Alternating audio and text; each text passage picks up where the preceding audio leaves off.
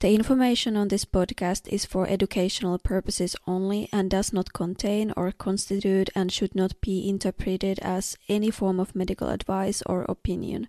You should always seek the advice of your healthcare provider about any questions or concerns that you may have.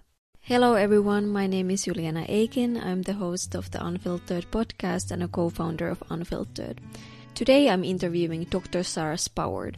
She's a licensed marriage and family therapist, and she helps individuals to create the life of their dreams and to be strong and resilient in the face of any obstacle. She specializes in a range of issues, from supporting children, couples, and families who are struggling to helping victims of violence, abuse, and trauma. This episode focuses on the narcissistic abuse cycle. We will define it, break down its various stages, and provide detailed examples for clarity. Let's get started. Hi, Sara Spowart. It's nice to have you here today. Thank you. Nice to be here. Great. And I want to get started with today's topic right away. And we are going to talk about narcissistic abuse cycle and some other stuff. So, Sara, what is exactly the narcissistic abuse cycle and what are the different stages involved? Well, essentially the narcissistic abuse cycle, there's different theories on the approaches that it takes, but it's basically a way of invalidating someone's experience and shutting them down so that the narcissist maintains power and control so that they can keep using the other people for their supply. So for a narcissist, generally speaking, and what we understand now is that it's more of a spectrum than just black and white, although some people fully, really pretty much embody it, and so you could really label them more strongly that way, but it's more of a spectrum. But generally speaking, they use other people for their own needs, kind of like imagining each person as their own bank account and they can withdraw. So if they feel any threat to their supply, to what they want to get from that person, they feel very reactive. And so this threat to their supply triggers the cycle. So normally in the beginning, there's something called love bombing. And this is a very well-known phrase now. And by the way, I also want to point this out. Sometimes narcissism is thrown around in our society, at least in my society, like an insult. People throw around the terms love bombing, gaslighting more and more. They don't always understand what they're saying. Narcissism is actually a mental illness. It is a type of mental illness. You're not seeing the world in the correct way or general consensus type of way, and your perspective is skewed and you're suffering actually quite a bit. So, and you're causing other people suffering. So it is a mental illness. So I want to just say that first. It's not an insult. So the first stage is love bombing. With love bombing, the narcissist, they idealize. So let's say, and this can happen with families. It can be if you have a parent and they are love bombing a child. Let's say they buy the child a whole bunch of things, or they take them on some kind of trip. They shower them with what they think will be the attention that they're wanting. This is more, though, a way of gaining back the power and control. You could say it's the entry point to the cycle. In romantic relationships, it can be seen as the person being really seemingly emotionally vulnerable. It's a way to bond. It's the love bombing stage is actually essential because it's sort of like your hook into the cycle, but it's an illusion. Maybe let's say they take you on a fancy trip or buy you a bunch of stuff or are really, really kind and loving to you. It's an act.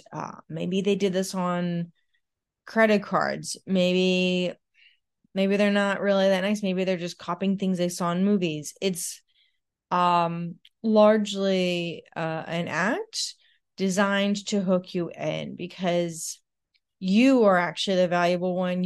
You are actually the prize. You are actually the supply, not them. Okay, I do have one question about this.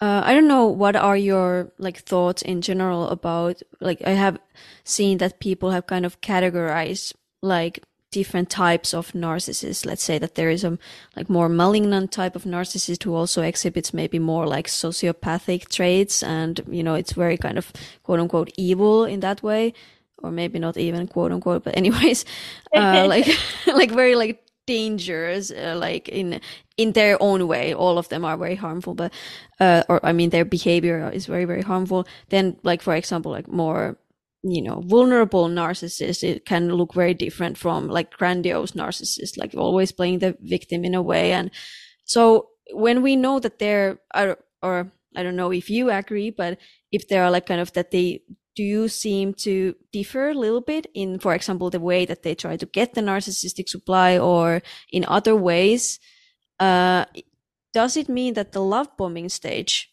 can look like a little bit different depending on which type of narcissist you are dealing with? What are your thoughts? Yeah, of course. So, and again, this is part of our evolution and understanding what this is about. There's a saying, narcissism is the oldest personality construct and the least understood. So we're still learning more and more. And the DSM-5 doesn't even catch up to where we are right now in our knowledge and the most recent understandings. So I just want to say that.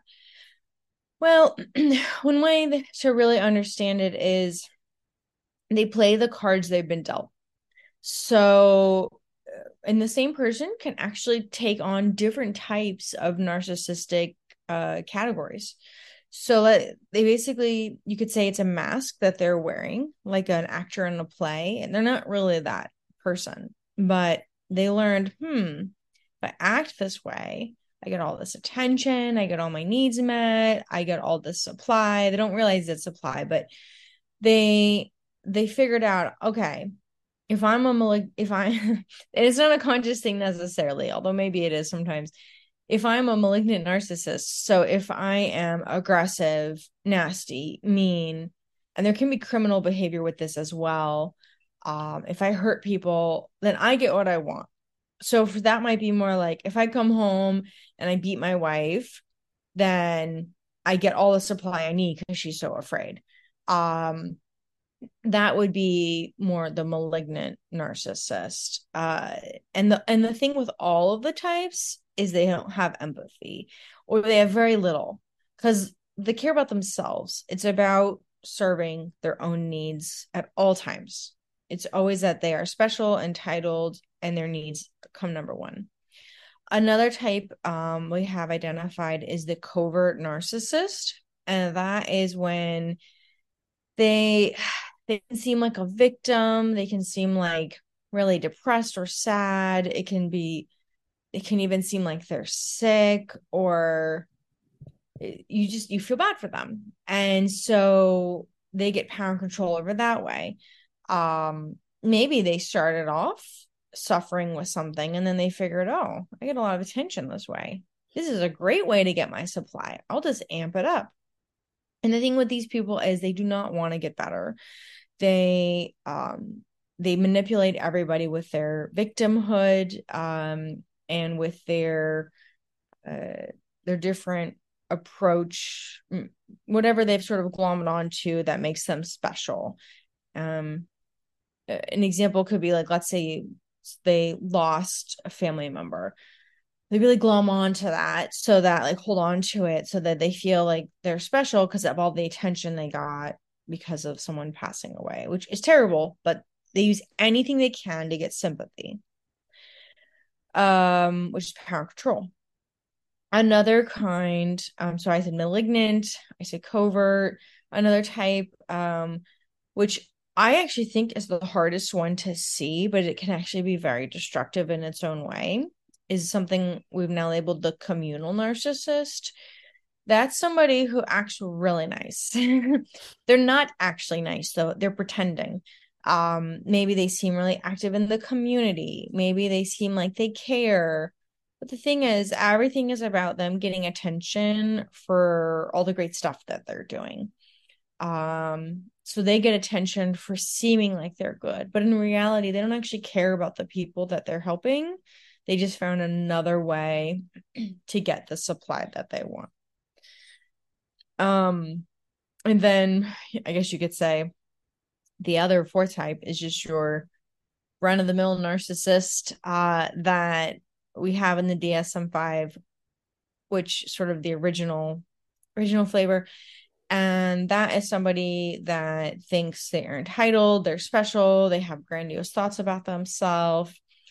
And yeah, so another way of looking at this is people will wear whatever mask helps them get the most supply and the most power control, and the same individual will change their mask, their role like an actor in a play. They will change it if life circumstances changes. So they can start off being communal and then switch to covert and even switch to malignant. It doesn't have to be that you're stuck in one of the boxes. Okay. Interesting. Thank you. Um, I was thinking like would like I don't know if this is too simplistic, but like let's say that a malignant narcissist would, for example, love bombing stage in their case look like, I don't know, they buy you a new phone, but then there is a like, GPS tracker installed because this control like very, need to really, know where you are, but then they, mask it in a way that they buy you a new phone. Or then let's say communal, they track you into their charity events and really make you feel involved in their mission.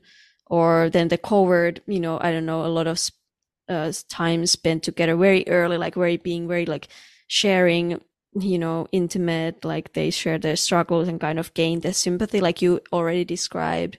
And then maybe grandiose kind of I feel like the mainstream, idea of love bombing, like just a lot of attention and, gives whatever is their financial situation and, stuff like that. Would you agree, or what are your thoughts about this? Yeah, so it's more of a they try out different weaknesses. So wherever your weakness might be is something to look at. Because again, you are the prize. You are the prey. um, you are the supply that they're wanting. So they'll test out your different weaknesses. If they find you have, you could say a weakness, even though I don't think it's a weakness, it's just a way to hook in to get power control and influence. If you have a weakness with helping others, like you think people that help others are the greatest, they might pretend to do that, even though that's not what's really going on there. And I've heard it said that a narcissist only needs an audience of one. I don't know if that's necessarily true. What I think it is more they need a certain level of narcissistic supply, and every narcissist level of narcissistic supply differs. So some it's like a bottomless pit. And others, it's just they want one person and they want power control completely over that one person. But the thing is, they constantly need supply. Without the supply, they feel empty, they feel dull, dark, very depressed, sometimes suicidal. They can't stand it. So although the best way for them to heal, quite honestly, and we've made some strides with this. I've actually had breakthroughs with therapy for people with narcissism, and I truly believe it's the next frontier with therapy. We are making more strides. It's tough because the nature of narcissism and the nature of personality disorders in general is they don't believe they have a problem. They believe it's everyone else. The lack of accountability, the lack of self-awareness, but it is the next frontier. So it's more in relation to how much supply that they're needing. But yes, they change their mechanisms to base off what they think is your weakness. So if you need a phone, they might push a phone. If you care about charitable events, they might push that. If you I've seen this with people that if you really care about knowledge and learning and wisdom, they might act like they know everything. And they will take on whatever role, like an actor, will get them the most supply. Their goal is supply. And they will check in on your weaknesses to figure out how to get that supply. Okay. Thank you for clarifying that. That made me think that that sounds, well, yeah, they are like trying to figure out your weaknesses or vulnerabilities, or in just in general, kind of who you are as a person to kind of, would you agree that they're kind of trying to create this perfect match for you? And is that called mirroring? So would you say that in love bombing stage, what essentially is happening is that they are pushing really hard to create this image, this mask that you wear, this act that feels like is perfect for you, while also at the same time gathering information about your vulnerabilities and weaknesses. So, in order to get narcissistic supply, which is their goal. Yes. Yes, because they don't really love you. They don't really love anybody. They might have a little bit of love, but their amount of love is very limited. Um, because they don't have it inside of them to give, generally speaking. Usually a sign of also narcissism is if they try to give love, sometimes it might come in the form of things. But yes, they can try to mirror. They try to, if let's say your weakness is soulmates, or your weakness is having an amazing mom or an amazing dad or whatever, they will try to mirror that because that's your weakness. If you don't care at all about a soulmate, if you don't care at all about having a great relationship with a family member, then they don't have an in. What you're wanting, what you're needing is your weakness for them. And that early stage is a way of them finding out, because they tapping in to what your weakness is. If you've always wanted some great, love story, this amazing family life, that's their in.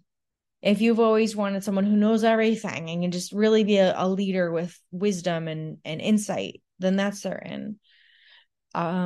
They will mirror back whatever is a way to hook you in for your weakness, because Mm, you are the prize. You don't know it, but you are the prize, not them. okay. Thank you. They That, need you, actually. yeah, yeah, makes sense. Then, I would like to a little bit like you mentioned already, like that this happens also in kind of family relationships. But could you talk a little bit more in detail? For example, how does love bombing, kind of differentiate when it's between, let's say, a child and narcissistic parent? And yeah, can you a little bit talk more about that? Yeah. So this is some of the most heartbreaking stuff I see is when somebody's is a small child and their parent has narcissism or worse. They even have sociopathology or malignant narcissism. It is heartbreaking because it really hurts the child. And the child has to make sense of this unstable world that they're living in. So, unfortunately, our society, I don't think is quite there yet where we're understanding the intense abuse that children of narcissists go through. But it's the same kind of thing where they love bomb them. And then if they show any signs of needing or wanting something of their own, the narcissist pulls away or punishes them. They feel abandoned, and then the child learns it's not safe to have their own thoughts and feelings, and it just creates this cycle. Mm, okay, thank you. Speaking of this cycle, after love bombing, what comes next? So after love bombing call comes what's some people term the fall from grace. So at this point, the individual does something that slightly upsets the narcissist, and that they become disillusioned with them. So, for example, let's uh, let's say that a narcissist is with you because you look really good, and so it makes them look good, and you're kind of a sexual object for them. If they want to go out to dinner and you don't want to get up, or get dressed up. Let's say you just want to, like, I don't know, wear sweatpants, or you just want to go in your gym clothes. Like, you just don't feel like looking like some sort of object. They won't like that. It's a perceived injury. Like, why are you doing this to me? Why do you want me to look bad outside? No, I mean, this is just that they maybe don't have the energy to get dressed up, but it's a perceived insult. Um, Anything where you're having your own needs, thoughts, wants that doesn't align with their supply is the fall from grace. They feel like you're hurting them and they will punish you. You're not allowed to have your own needs, wants, and thought. You're just not allowed. Okay. And what are like, so now I understand something happens where you upset the narcissist because your behavior or you saying or stating your needs or trying to or thoughts prevents them from actually getting the narcissistic supply. Or they're afraid it will prevent them. So Ah, any boundary, it makes them afraid. So, like, let's say it's sort of a simple example, but it's kind of a good classic one. You don't want to get dressed up and look kind of like this sexy object for them.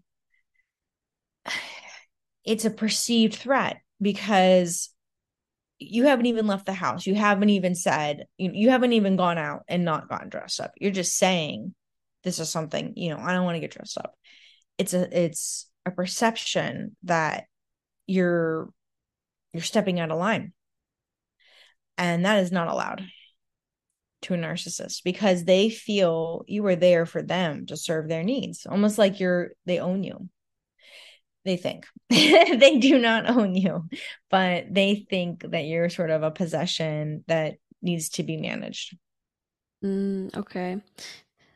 So can you talk a little bit in more detail, kind of what are all kinds of behaviors that the person with narcissistic traits might exhibit in a case of when you set a boundary or you say that you don't want to do something, you try to say your thoughts or needs, and then that's kind of the thing that upsets them. So can you just, talk more in detail of the different behaviors that they may exhibit so we can really kind of understand this stage? Yeah, absolutely.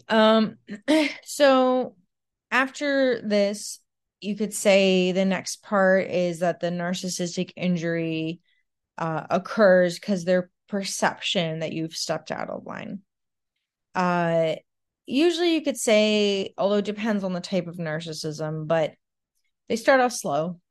They don't usually, get to the point of full rage at that early stage. Although if they're very abusive, if they are using drugs or alcohol, if they're more malignant narcissists, they could trigger right into full rage very quickly if you're showing any sort of individuality or asserting any individual need. Um, but that being said, usually at this point, what they do is they start to devalue you. They start to put you down. They might make some threats. Um, they might say something like, well, I'll just go out by myself. There's a lot of hot girls out there. I know that they'll want to talk to me. So it's kind of like trying to flip it. So you're devaluing the person and they're uninvited to dinner. And so the narcissist is trying to make it known that you don't matter. You stepped out of line, I'll find a replacement. Um, all you did was maybe say, I don't feel like getting dressed up.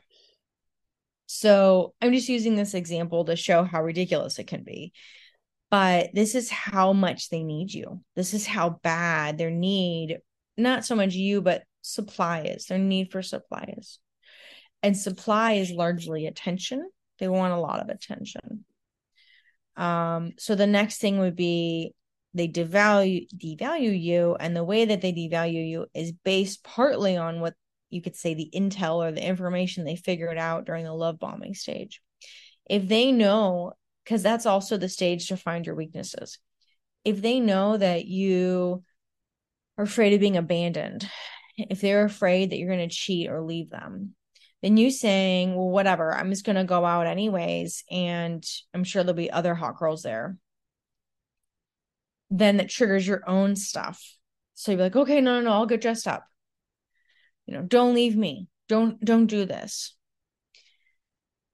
So are they really going to go out and find other girls? Who knows?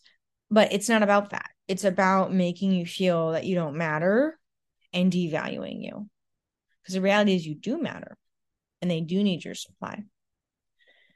Or they think that they do. So countering that, if you have no weaknesses, which is very tough to get to that point, I have learned this. If you get to the point where you have very little weaknesses or you just don't care, it changes the game. Because if the narcissist says, first of all, if they can't find your weakness, but then the narcissist says, well, I'm just gonna go anyways and meet other hot girls. And if you're like, okay, bye, you're ending the game right there. It's a game. It's like a prey and predator type of game. And what can happen at that point is they might rage more and they might try to tap into more of your weaknesses. But if you truly have gotten to a point where you are solid and there's not that much that can, which is really tough. That's a lot of work on yourself. And the thing is, in relationships, you should be able to be vulnerable, emotional, intimate. So to have a relationship with a narcissist is you can't have that because they will use your weaknesses against you. Yeah. I have a couple questions. You mentioned they start this slowly, so they might not, excluding like some type of individuals, but anyways, that they usually start it maybe slowly, so they don't go into this full rage immediately. When you said that, do you mean that, like, for example, when the cycle happens for the first time, so for the very first time there is this love bombing because you just meet them, and then there comes for the very first time the situation where you quote unquote step on over the line and piss them off, and then that's going to be the first time that they show how upset they are. So do you mean that in this devaluation space, when the cycle, well, I know we haven't yet kind of gone through the whole cycle, but when this cycle happens again and again and again, the devaluation phase also can become, worse and worse? Yes, it can. Okay. It can become worse and worse for sure. And the love bombing, it repeats over and over. That's why it's called cycles, because it repeats and repeats, but that doesn't mean it doesn't get worse and worse. So the devaluing, it's very sad actually. I've seen some situations where the punishment is someone cuts off contact from them for an unknown amount of time. They'll just ghost them for days, weeks, sometimes months, as a punishment, so that that person never ever steps out again, never has their own wants or needs again. They want it to be that it hurts so bad that they don't step out of line. But the person didn't step out of line to begin with. They were just asserting their own needs, because we don't exist to serve the narcissist. We exist as individual humans. And relationships are supposed to be partnerships, interactive. It's not, I am a servant to the narcissist. But that's how they see it.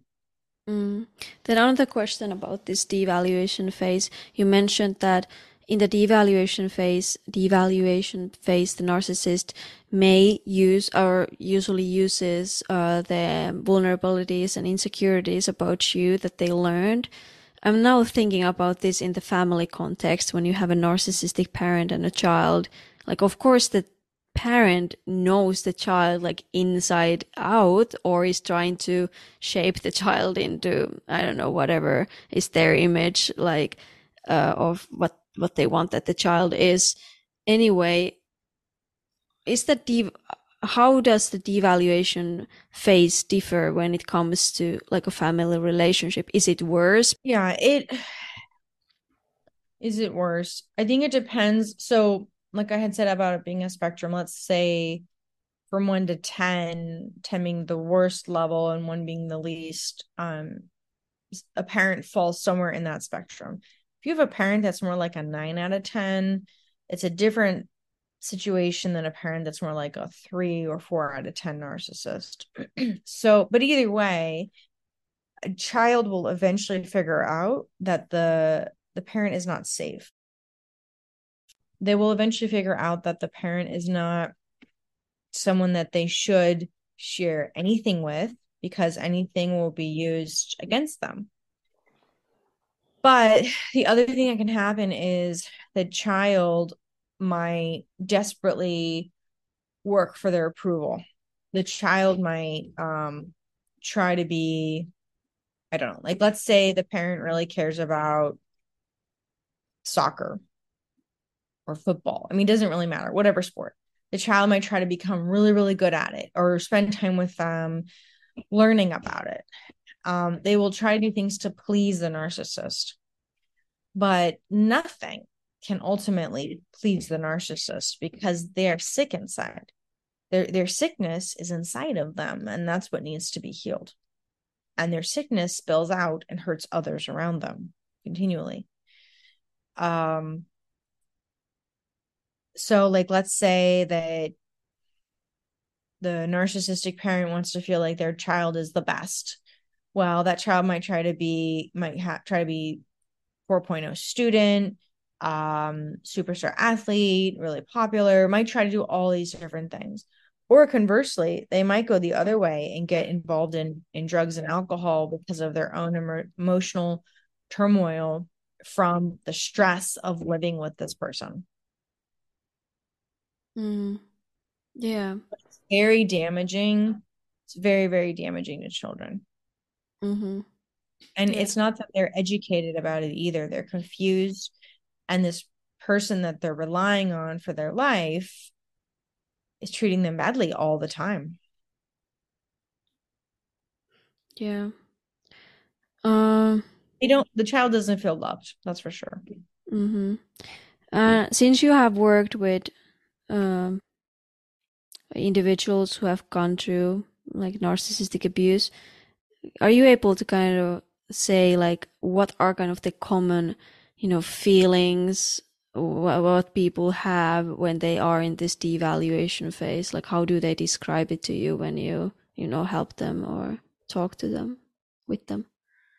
Yeah. Well, a lot of times people don't even know they're in a certain phase or stage of the cycle. They just start to believe the narcissist. And that is another thing. If you stop believing them, it changes the game. Um, like if the narcissist, like with the example I said about getting dressed up and going out, if you don't believe them, if you think, no, you're not, you're gonna go out and wish you were with me. Like you're not gonna meet any other like hot girls. Like what are you talking about? If you stop believing them, it disempowers the whole dynamic. Okay. Yeah, it just might be, frightening also. And especially you're like kind of not able to stop believing them if you have self-doubt, right? Like a lot. And that's part of the cycle is that people's confidence and self-esteem gets beaten down more and more and more because guess what? People are easier to control, manipulate, get all the supply you want when they're broken. So when they have no confidence in themselves. And so they want that. They want to break you. It's terrible, but true. Another way of understanding this is kind of like, I don't know, it's like if you let's give the example of a narcissistic supply being like a bank account with $1 million, and you are the one that has the code. They're trying to break you so they can get the code to get the $1 million. They want your attention. They want your love. They want whatever it is that they're getting from you, whatever type of supply they get from you. That's what they want. They don't want to have any restrictions to accessing this supply.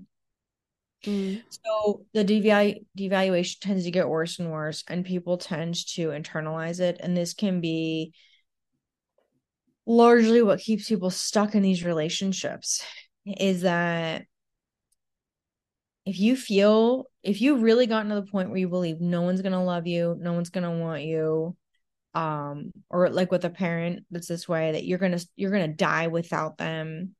If they've broken you so badly, you will not leave. Mm. Yeah. That's what they think. So that's why you have to have support, you have to have education, you have to understand what they've done to you. They've beaten you down. Mm. And it can be through physical violence, sexual violence, but it can also just be with words and emotions, which are very powerful. Yeah. Okay, after this devaluation phase, what's next? Yeah. So this next part of the phase, I agree and don't agree with it, is the partner confronts the narcissist over the devaluation.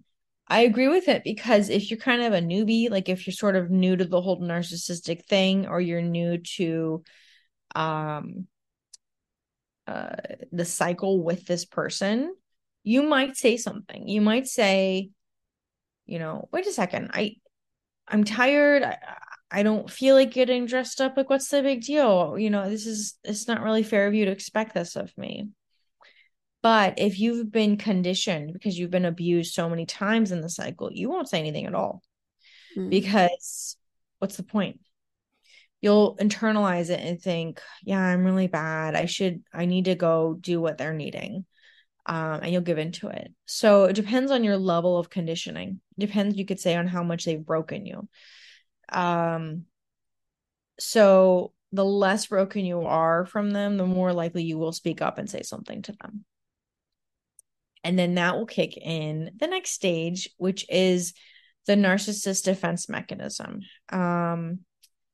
They don't like it. They don't like, let's say you do speak up. First of all, they won't like, even if you just said about the example I gave about not wanting to give up, get dressed up. That alone is enough to upset them, probably. But then if you confront them, oh my goodness, that's not allowed at all. That's you not being their little slave. That's not allowed. An object's not supposed to speak back. I'm just sort of saying that, metaphorically, but it's true. So they will go on the attack. And the way that they attack depends. It depends on what they figured out works for them in the past. It depends on what they figured out are weaknesses. The way that they go on the attack, it just depends. So if they figured out early on in the love bombing stage, your weakness is abandonment, they will go on the attack about abandoning you. If they think your weakness is being afraid of money, they will attack you in that way. They were this is the part where they react back. So it can be other things like projection, um, blame shifting, stonewalling, gaslighting, circular conversations where you're like, what are we talking about? Like, this is so confusing. They do whatever to get you confused and to have the blame shifted back onto you so that you're apologizing to them by the end of all of it. Mm. Sometimes you're apologizing just to make it stop. Yeah. Yeah, yeah. Uh, And another thing you could say that happens is splitting. So that would be the next part of this, which is a escalation where they split, and it's very confusing because this soulmate person or this amazing mom or amazing dad or amazing whatever that you thought you had met during the love bombing stage changes, and they become this monster, or they become this other person that you don't even know was happening. And it doesn't make sense because it's over something so little, like an example I gave about not wanting to get dressed up. It's over something you're like, what? What are you doing? Um, so at this point, when you see such an extreme reaction, it's common that the person tries to fix things, take responsibility. They don't know what to do. It's very confusing. And then the next stage after that can be discarding, where the narcissist here is likely to abandon you or do something harsh to punish you. Punish you because you didn't even do anything wrong. So all you did was assert a small need or boundary. But that's not allowed because their goal is possession, ownership. You are their object. You're not a person. Stage after this would be doubt, where when they react in this very extreme way, you start to doubt yourself. Your self-esteem is going down. You feel like, oh my gosh, maybe this is my fault. I did something terrible. I don't understand what I did, but must be bad that they're reacting this badly. And then you go back to you reflect back on the love bombing stage and think, okay, well, that's who they really are. We just need to get back to that place. I don't know what happened here, but I must have done something because I can't believe they're this upset. I need to fix it. And then the next stage after that is something called hoovering, but you could also think of it as vulnerability. And at this stage, the narcissist comes back in, and you're very susceptible to them coming back in and you apologizing and taking full responsibility, which is all craziness. It's all crazy making because what are you taking responsibility for here? With the example I gave, it would be saying you didn't want to get dressed up. And then after this stage, it's restoration where you reunite and you're just so thankful to be back with them. And then you think you're back in back with your real soulmate or back with your good dad or mom, and you're back with the person you know and love. So that starts it over. There's something called stage 12, no contact. That would be, some people think, the only way to end the cycle. I don't know if that's entirely true. I have seen with some narcissists, yes, no contact is the only way to end the cycle because it's a game you can't win. And the only way is to stop playing it. If you interact in the cycle at all, you're participating in this craziness and you are making them worse. You're making yourself worse, but you're also making them more sick.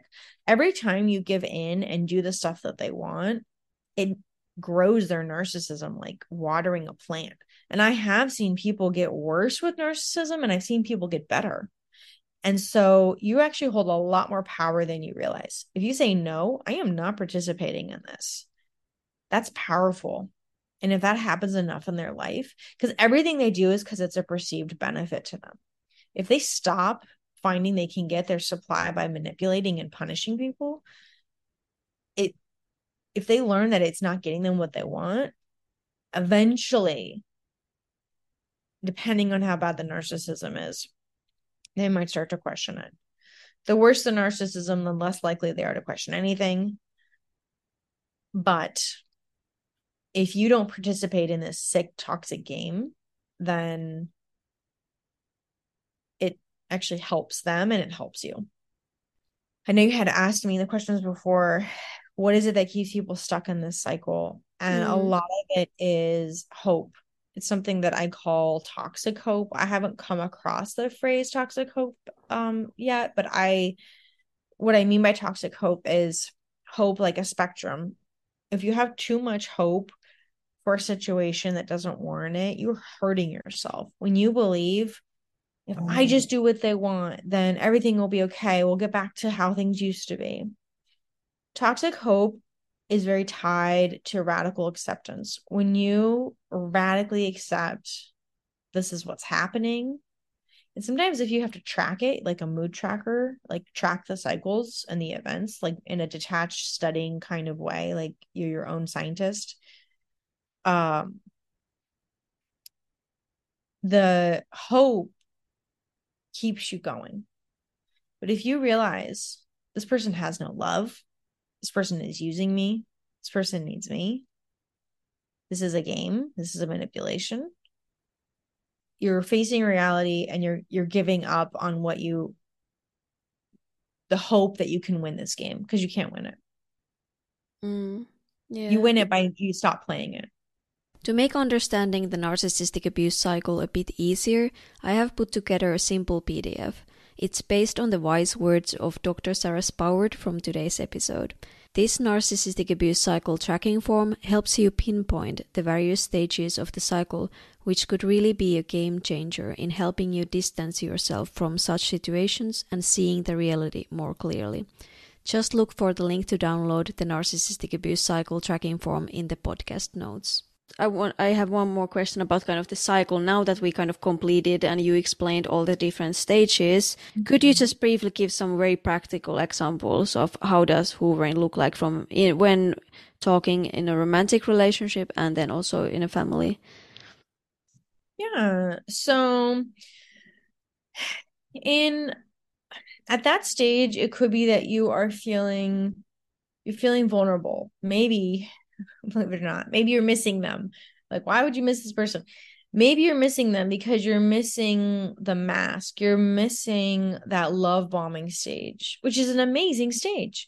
You're missing what you thought you've lost.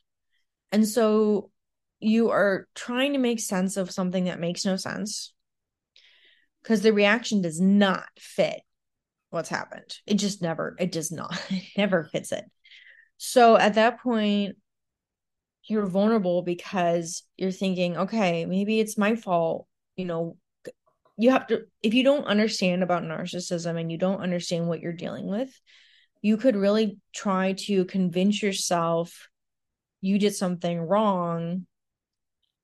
And so you're vulnerable to them coming back in. So this could look like, um, let's say a partner stops talking to you for 2 weeks, and then they message you saying, how are you doing? And a lot of times too, by the way, the thing that they'll do, which is very interesting, they will pretend nothing's happened. This is a very common, mind-boggling prey predator confusion type of tactic, where they will not take not only will they not take responsibility, they will probably not even talk about what happened. They will just contact you as if everything's normal and just start up the relationship again. And they might go right in to love bombing again. So you are vulnerable because you're sad, you're like confused. This person you thought you loved, you know, freaked out and you don't know why, or acting this way. So they might just contact you and go right back into love bombing. With a parent, what I've seen, and this is unfortunate because children don't understand, but with parents, what I've seen is they might buy them a bunch of clothes and then just start talking to them as if nothing happened. Or they might take them to a restaurant they like, or they might randomly plan some sort of trip. They'll do whatever they're able to. So again, the narcissists use the tools that they have. They will feel out what is the most appropriate way to hook back in. So you could say the hoovering is another type of love bombing, because it's kind of feeling out, like sensing out, okay, how do I hook back in here? Because again, you are the prize. They need you. They need your supply.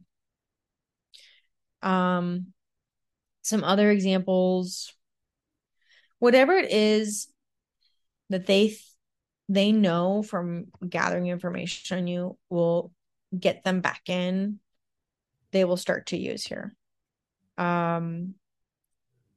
You are weaker in this phase because of the doubt and insecurity and because of whatever punishments happened. So you're weaker to the reemergence of the love bombing. In terms of a practical example, it could be like, let's say they contact you because they just want to say they want to get their stuff back. classic example. They don't really want their stuff back. Probably not. They don't really care. I highly doubt they care. Maybe, but they will try to coordinate a way to see you. They will use the stuff as a way of making contact with you. And you are vulnerable at that point, because then when they see you or talk to you, then they'll start asking how you're doing. They'll start saying nice things. They'll start acting like you're in a relationship again when you're not. It's they use whatever things they can think of to suck you back in. And so the sucking back in is like a vacuum, hoovering. Hoovering refers to like vacuuming. They do whatever to suck you back in. Maybe there's some mail that they have of yours. Maybe sometimes they even lie and will make up things. Sometimes they will say something like, something got sent to me that's for you, that's like, I think it's worth like $200. Maybe that's not even true. It might not be true at all. They will say whatever they think will suck you back in. Okay. Even to the point of lying. Yeah. Then a question about the cycle. You kind of mentioned that it when it repeats. So yeah, now after hoovering, there's again love bombing, and then at some point, again you somehow upset them, and then there we go back to the devaluation and all the other stuff. So does this cycle, if it gets worse over time, what is kind of the end? Or is there, yeah, can you kind of talk about the worst end, if it keeps getting worse and worse? So because everybody's different,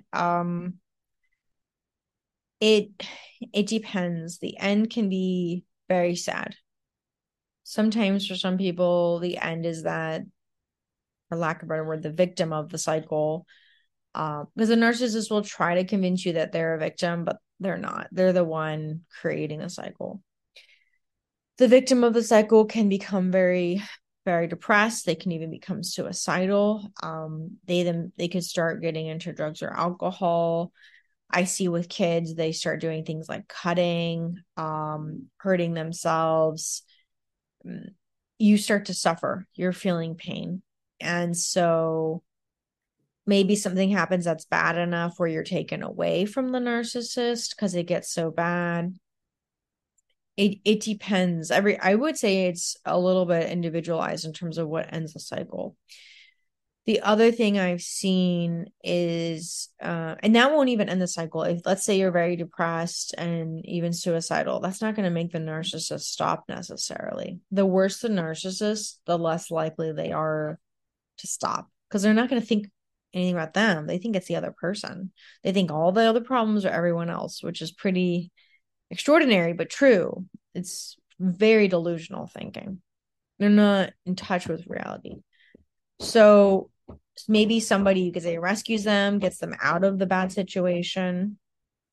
And you're so beaten down, you can't participate in the cycle anymore. So let's say you're suicidally depressed, can't get out of bed. You're not very good supply at that point. So the narcissist might kind of move on or leave you alone, or someone else. If you are not good supply and you can't give them supply, they will find it elsewhere. So that's one way of sort of ending the cycle. They will, but that's a terrible way. You don't want to be so beaten down that you have nothing left inside of you. But that's one way. So, like a predator and prey, the predator will move on to find its next victim. One thing I've seen, if you can become super strong in yourself so that you have very few weaknesses. Let's say you have a parent that has narcissism and you don't want to go full no contact because it's your parent and you want to have some tiny bit of a relationship. You can figure out what needs to be strengthened in yourself so that you can have some type of interaction with them and you can figure out what those interactions look like. Maybe it means you do not share personal thoughts and feelings. Maybe it means you limit your time with them. Maybe it means it's a superficial, you know, very limited dynamic. And then once they start abusing you, you walk away, you leave. So figuring out what you can and cannot tolerate, I'd say, is another way of ending.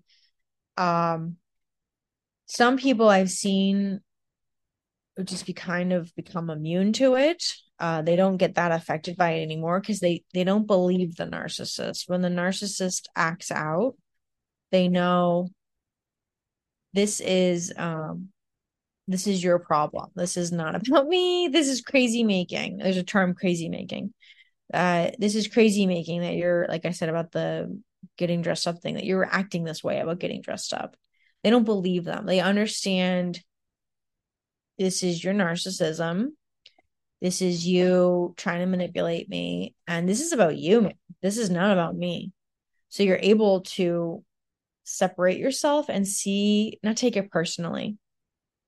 The kinder you are to yourself, the more you build yourself up, the less likely you are to believe the narcissist. So the more you strengthen yourself and you believe, you know what? I don't care what this person says. I'm a good person. I'm here. I'm trying my best. I'm loving. This doesn't make sense. The more you can be detached, the less you will be part of the cycle. And then in some situations, or maybe a lot, no contact. So you just have to cut them out of your life completely, because with the hoovering stuff, they will try anything to try to suck you back in. Yeah. Was that clear? Yeah, it was. Thank you. Thank you so Awesome. much. I was thinking, have you ever heard that someone would be like questioning if they are the one who is creating the cycle? And it's like not it's almost like they are thinking that they, like, I have heard often people like, oh, am I the narcissist? So it's kind of relating to that, like, have you ever heard that someone might be questioning, like, okay, well, maybe I have some other mental health issues, like, I don't know, that I'm like, I have borderline personality disorder, I'm creating this cycle, I'm the toxic one. So they might not necessarily think that they are like a narcissist, but that they are the one creating the cycle. Have you ever heard of anything like this? Yeah. So you mean the victim thinking that Yes. they are the problem? So, okay. So the thing with this is that it's all about degrees. We all have some little bit of narcissism in us, and that's okay. There's something called healthy narcissism, and this is a newer kind of a concept as well, which means you have your own needs and wants. So, like, let's go back to the I don't know why, but I just keep thinking of this going out to dinner example. Let's go Uh, back to the going out to dinner example. Let's say you need your other significant other to look nice because it's a business dinner, it's a big deal, it's going to help you with your job. Like, it's not like it's for no reason. Like, you need them to step up and be there for you. And they said they were going to. If they show up in sweats, like, it's not going to be good for the business dinner. Feeling upset, like they're not supporting your career, that's not it's, you could say, healthy narcissism, in the sense that you're trying to um take care of yourself, take care of your family, make sure your career is good. The problem with the narcissism, it's the reactivity. It's really extreme. It doesn't make sense. So being this extreme, like, let's say they don't talk to you for 2 weeks because you just said you don't want to get dressed up. That is insane. That is very different from having some kind of need where you'd like your partner to get dressed up for a business dinner, and then feeling a little bit upset if they don't want to help support you with your career. Um, we can Sometimes the other thing that happens is people question, is it me? Am I creating this? By the way, a lot of people don't even realize there's a cycle happening. So if you see a cycle, you're on your way to healing. It is really good to see the cycle because it means there's some detachment. And I encourage people to track cycles. I've actually told clients this, track the cycles, and they'll be like, wow, Happens every 3 weeks. This is mind blowing. I'm like, yeah, look at it. Look at the cycles of what's happening. Um, Children, but all people, but children tend to do this a lot too. We want to believe we're the problem. We want to believe I'm creating the cycle, I'm toxic, I'm the one doing all this. Because guess what? If it's your fault, you can fix it. And you can be with your partner that you thought you loved so much, or your family member, because you're the problem and you figured it out. But it's a way of coping, and when you believe you're the problem, it's a way of being able to stay in an abusive dynamic.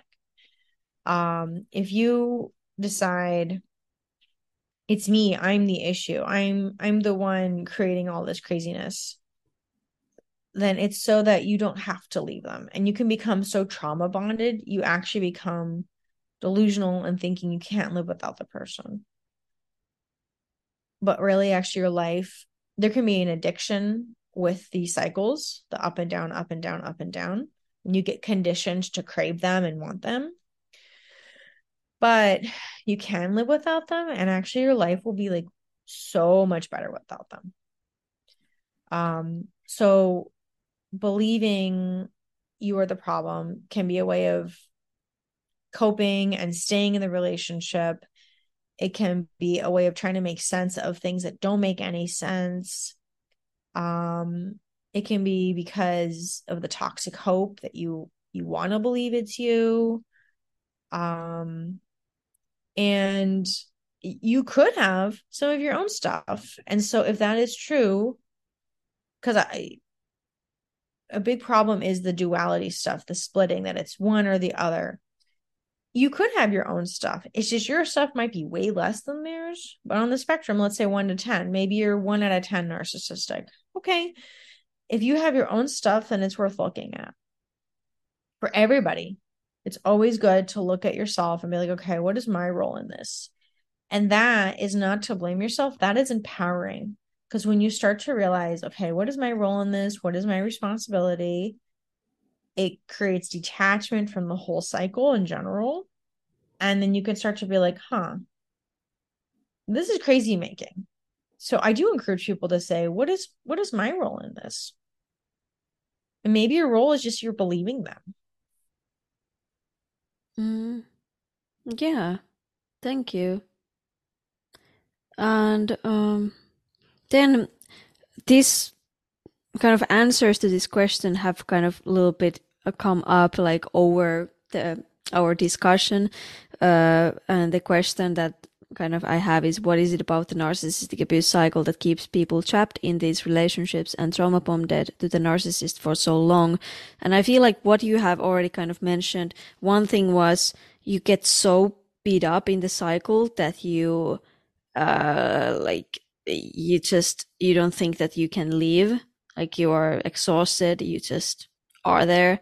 And other thing that I've felt, you mentioned toxic hope, and then you very briefly mentioned kind of that there could be addiction even because of the up and down, and then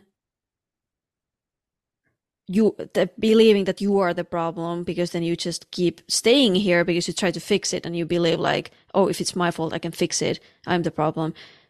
Can you kind of either talk a little bit more about these things, or is there something else? Now I counted kind of 4, but am I missing something? Yeah, I would say all of it is not seeing reality clearly. Detachment. The more detachment you can have, the more empowered you will be. I have seen finances as well be an issue, very sadly, with partnerships or families where someone can't get away because they can't financially support themselves well enough, but then their confidence is so beaten down and they've been so abused, they struggle with they struggle with being on their own.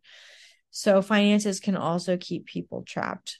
So the addiction piece to this, when you have the love bombing phase, it's like a high. It's very exciting. You feel like you found the love of your life. You feel like the family you always wanted, whatever it is that they're projecting to you.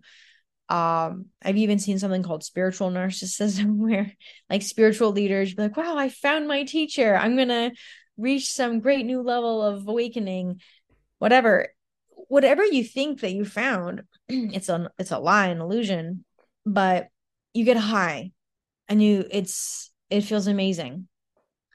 And then when they discard, pull away all these things, you get a low and you want that high back.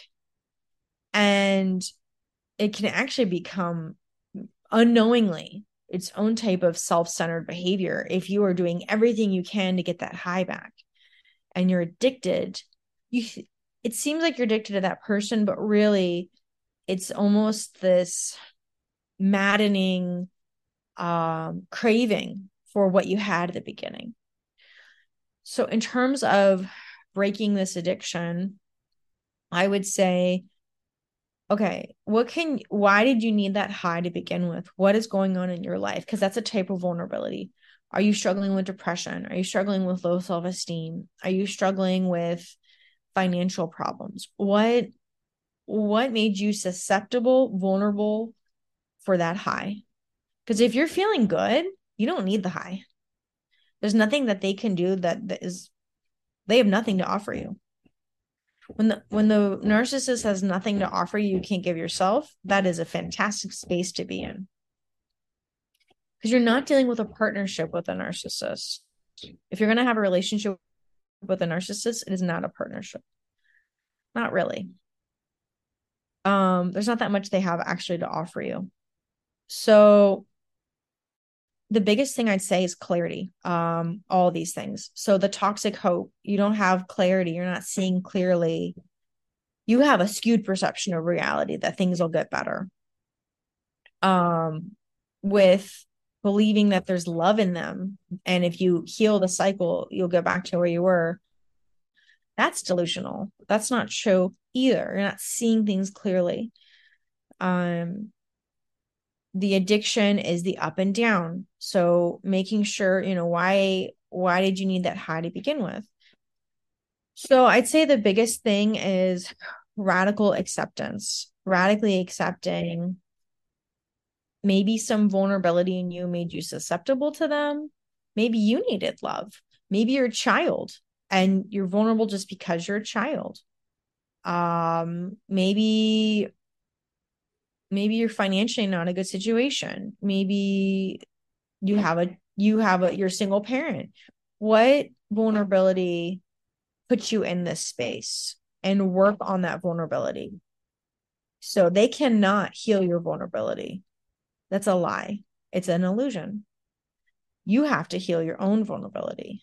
And this is where I think the empowerment can come in, and you can become an even stronger version of yourself if you heal your vulnerabilities. Because the narcissist truly has nothing to offer you at the end of the day.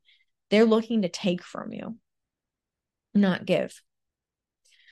Radically accepting what vulnerability did you have that got you there, and strengthening it, radically accepting the cycle, and that they don't really have anything that they can give you. They can only take from you. Thank you, Sara, so much. I think we had great and very profound and very insightful discussion about this cycle. Thanks to you. I really appreciate you coming today to talk about this topic. And I want to thank everyone for listening. And thank you, Sara, so much. Yeah, of course. It was wonderful to, talk with you as well. And I really enjoyed it.